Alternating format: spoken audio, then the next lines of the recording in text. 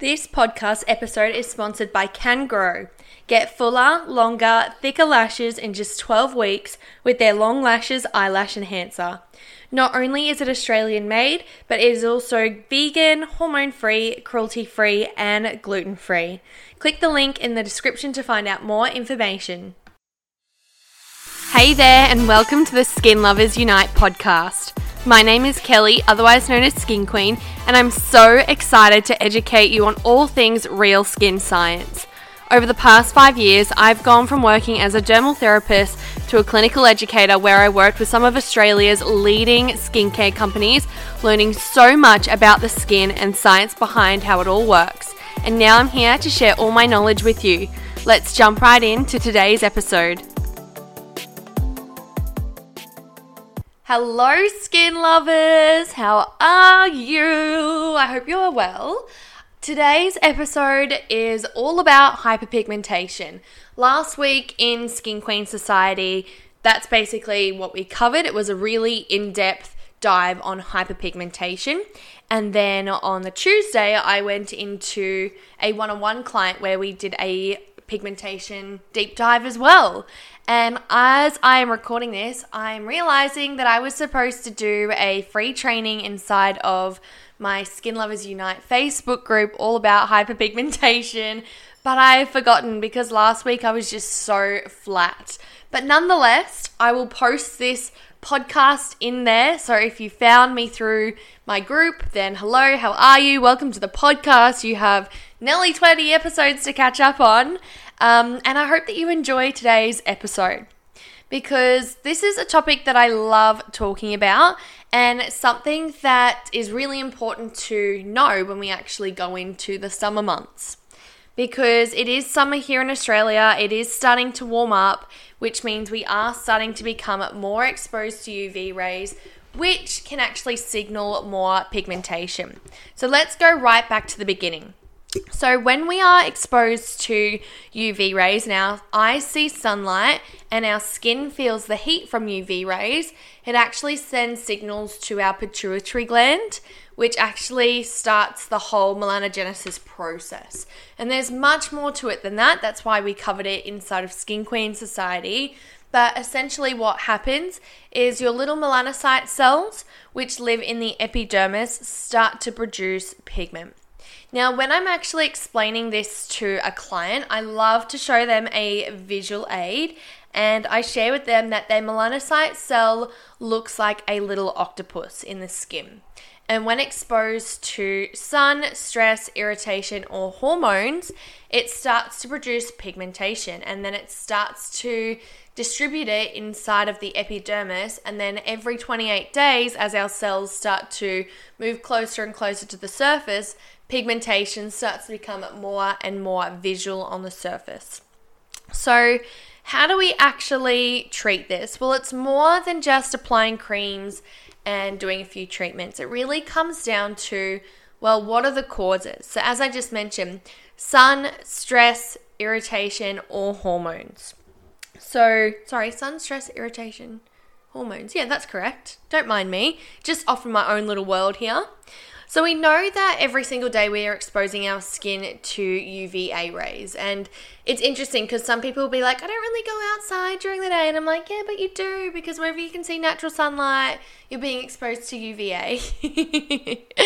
And this basically triggers our melanocyte cells to start producing pigmentation, because pigmentation is your skin's natural form of defense against the sun. And so it works as like your skin's natural tint, which, it's a protection mechanism.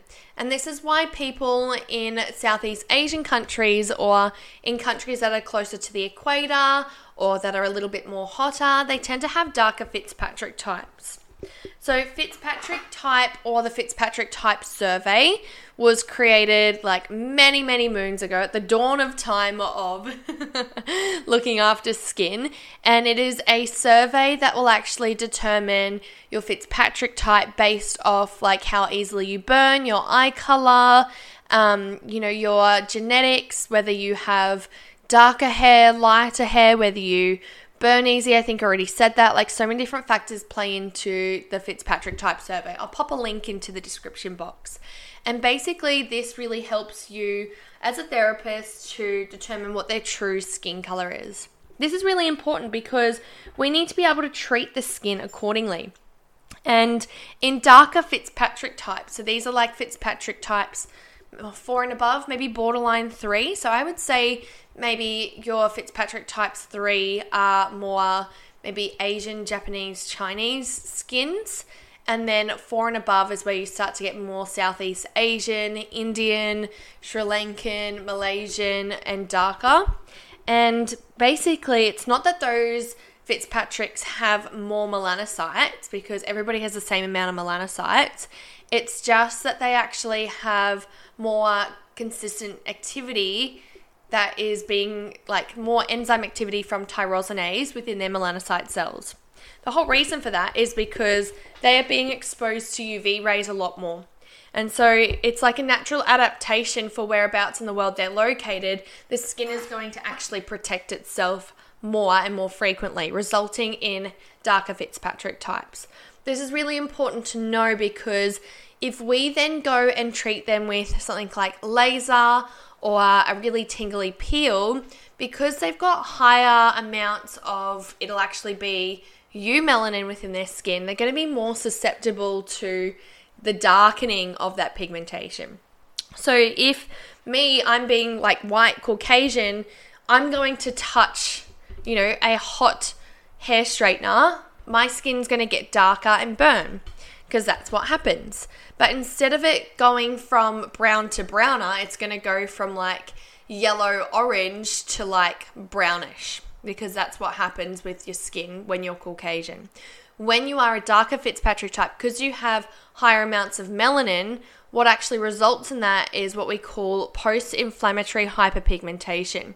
So due to an irritation or an inflammation, your melanin is actually going to become even more darker in that area, and then it can almost leave a mark there or leave a scar or leave that post-inflammatory hyperpigmentation mark, which isn't ideal at all. This can happen in Caucasian skins as well, but then sometimes what will happen is instead of us creating more eumelanin, we might actually create pheomelanin. So pheomelanin is like the yellow, reddish, orange pigmentation, and this is often common when we have like acne scarring. So if we have like lots of acne scarrings or breakouts where we're actually popping and squeezing the skin quite a lot, when we clear the acne, sometimes we're left with little red marks. And that's a different type of post-inflammatory hyperpigmentation that's coming from the pheomelanin that Caucasian skins make. Because Caucasian skins can actually create 2 types. We can create pheomelanin, which is the melanin that we always create. It's that reddish, yellow, orangish pigment, and it's really what's responsible for our skin color. And then it's also, it can also create eumelanin. So eumelanin is the darker, browner pigmentation that often results in things like sunspots, melasma, hyperpigmentation, post-inflammatory hyperpigmentation, and so on and so forth. So when it comes to darker Fitzpatrick types, they actually create purely just eumelanin. They don't create any pheomelanin. And that basically means that because they're creating more eumelanin, more darker brown melanin, their skin is actually going to absorb UV rays better, and it's actually going to absorb free radical damage more. Whereas for Caucasian skins, or lighter Fitzpatrick types rather, we actually are going to age quicker because our skin, our bloody pheomelanin, isn't absorbing UV rays. And when it's creating eumelanin, which is the dark brown pigmentation, it's really generating a lot of free radical damage within our skin as well. So we've got like a double whammy. It's going to be breaking down collagen, elastin, and hyaluronic acid a lot quicker, as well as creating free radical damage or reactive oxygen species within our skin. So I literally have no idea why people are racist, because beautiful darker Fitzpatrick types like 4 to 6, they're actually aging a lot better than lighter Fitzpatrick types. Go figure. And here we are still being racist. Well, not all of us, like just a select few people. But so how do we actually treat hyperpigmentation? Well, the first thing you need to do, girlfriend, is you need to determine the cause. Because if you are just applying serums and doing some treatments to the skin without looking at what's potentially causing this, then, you're just going to be fighting a losing battle.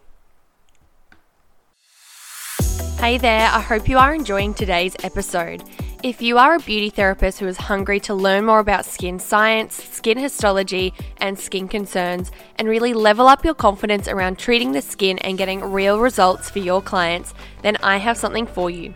My course, Upgrade Your Skin Science Knowledge in 10 Days. When I first started on my journey, I really struggled to find resources online where I could learn more about the skin that didn't break the bank and really help me to develop as a therapist. And over the past few years, I've had so many others tell me the exact same, which is exactly why I created it.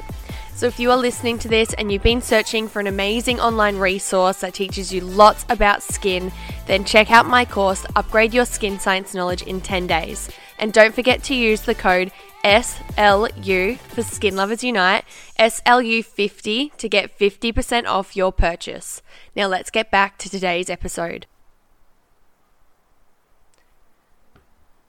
So when it comes to ingredients, my go-to are retinol, vitamin C, antioxidants, tyrosinase inhibitors, niacinamide, and SPF. And when it comes to treatments, I really opt for things like vitamin A peels, skin needling, lactic acid peels, IPL, laser, and I know that Cosmelan is like a gold standard, but I'm kind of on the fence with that, and I think that's because it's like a double peel, and peels can sometimes be a little bit harsh on the wrong skin. So you know me, I'm all about the barrier function. Now, another thing that I really wanted to chat about on this podcast is melanotan. Good old melanotan. Melanotan is so effing annoying, and it's actually illegal. And it's starting to pop up as ads on my feed, and I keep reporting them to the TGA. Whatever, I don't even care. You shouldn't be selling this shit. And it really just makes me so mad whenever I see anybody saying, does anybody know where I can get melanotan from? Because I'm like, no, you should not be using melanotan. So if you've never heard of it before, I've had a few of you beautiful people message me to be like, what the hell is melanotan? My client's on it. So melanotan is a lab-made peptide, and you inject it into your skin, and it basically stimulates melanin-stimulating hormone. So melanin-stimulating hormone does exactly that. It's a hormone that stimulates melanin production. And so as a result, your melanocytes are overproducing tyrosinase and tyrosine and dopa and dopaquinone, etc., therefore making you more brown. Which, is cool and all, but if you are predominantly a Fitzpatrick 1 to 3, there's a reason for that.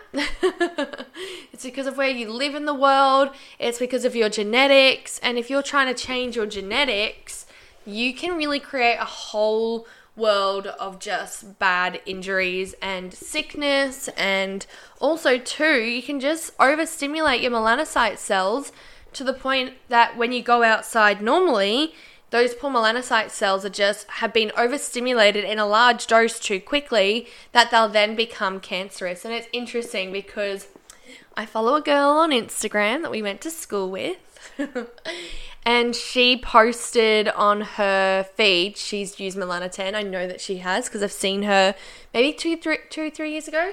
Saying, does anybody know where to get melanotan from? And she's a cosmetic nurse. I don't think she listens to this podcast. But I was like, girlfriend, you should not be using that. And she's like, oh yeah, but I don't sunburn with it. So it's just better. I just get brown without the sunburn. And I'm like, don't you go into like a tanning booth, like a, I don't even know what they're called. I forget. You know those ones where they lie in the bed? A sunbed. That's it. Bad things. Anyway, she's like, all I do is lie in a sunbed and then I just get really brown. I'm like, yeah. Because your melanocytes are now overproducing an enzyme. That's why. It doesn't mean that it's any better for you. You've basically just avoided sunburn, but you're still getting the effects of being brown and overstimulating your melanocyte cells. And we live in Australia, so if you're going to go outside and get like incidental sun exposure, you're just going to ramp up those cells and potentially get skin cancer. But I just saw that she posted on Instagram saying that she's getting skin cancers cut out today. And I shouldn't laugh because that's goddamn awful. But like, I told you so. And this happens to so many people, especially in Australia. I just have no idea why anybody in Australia would want to use melanotan, because we already have an abundance of sun. You can still get brown even with wearing sunscreen. And I'll tell you how. So sunscreen, we know, doesn't block out everything. It blocks out 96 to 97 or 96 to 98% of UV rays. But as we start to get into the hotter months, because we are feeling the heat more and we are being exposed to more UV rays, our melanocyte activity slowly increases at a nice gentle rate. And so by the time we get to the end of summer, we've built up quite a resilience. So we're nice and brown. Our melanocytes haven't been overstimulated in one go. Even though we're wearing SPF, our eyes will still be sending those messages to our pituitary gland. We'll still be feeling it on our skin. We're just actually protecting ourselves from burning. But come the end of summer, we're nice and brown. And that's just as a result of the buildup of the tyrosinase enzyme, and we've done it gradually over time. So they're more resilient to the sun, as opposed to, we're just coming out of winter now. If I was to go lay on the beach and it's like storming outside, but if I was to go lay on the beach right now for 3 hours without sunscreen, 1, I will burn, and 2, my melanocytes will be like, girlfriend, we have been in hibernation for all year. Now you want to do this to us? It's like a big dose all of a sudden. And so they get really amped up, and that's when you can potentially turn your melanocyte cells quite carcinogenic. Oh my God, can I just say, I usually have a script when I come into these podcasts, and I just thought, I'm just going to talk and see how I go. And I'm so passionate about this. This is rolling off my tongue. And that's why, straight after winter, we because our melanocyte cells are so weak, because there isn't much activity in them, we don't have as much resilience. So when people use melanotan or when people don't use sunscreen, I'm like, you guys, just stop. It's so irresponsible. Just put on a fake tan, put on some SPF, get under your umbrella, wear your hat. You can still get brown with a tan, which I have no doubt that we're all going to do, because most of us who listen to this are actually in Australia. Actually, I was having a look at my podcast the other day, and I was actually surprised at where everybody is located. So I want to do a quick shout out to these countries, because I was like, now this is pretty cool. So if you are in the United Kingdom, I've actually got 10% of my audience. Oh no, that says United States. 10% of my audience are from the States. So if you're listening to this from the States, hello. I have 5% from United Kingdom. Hello, how are you over there in the UK? And then I have 3% from New Zealand, which is crazy that I've got more people in the States and the UK than I do from New Zealand. And then I have 1% from my dad's hometown, which is Ireland. So if you're listening from there, hello, how are you? Thank you so much for tuning in. Obviously, the way people's melanocytes react is going to be different based on where you are in the world. I know in the UK it's completely different because you don't get as much sun exposure.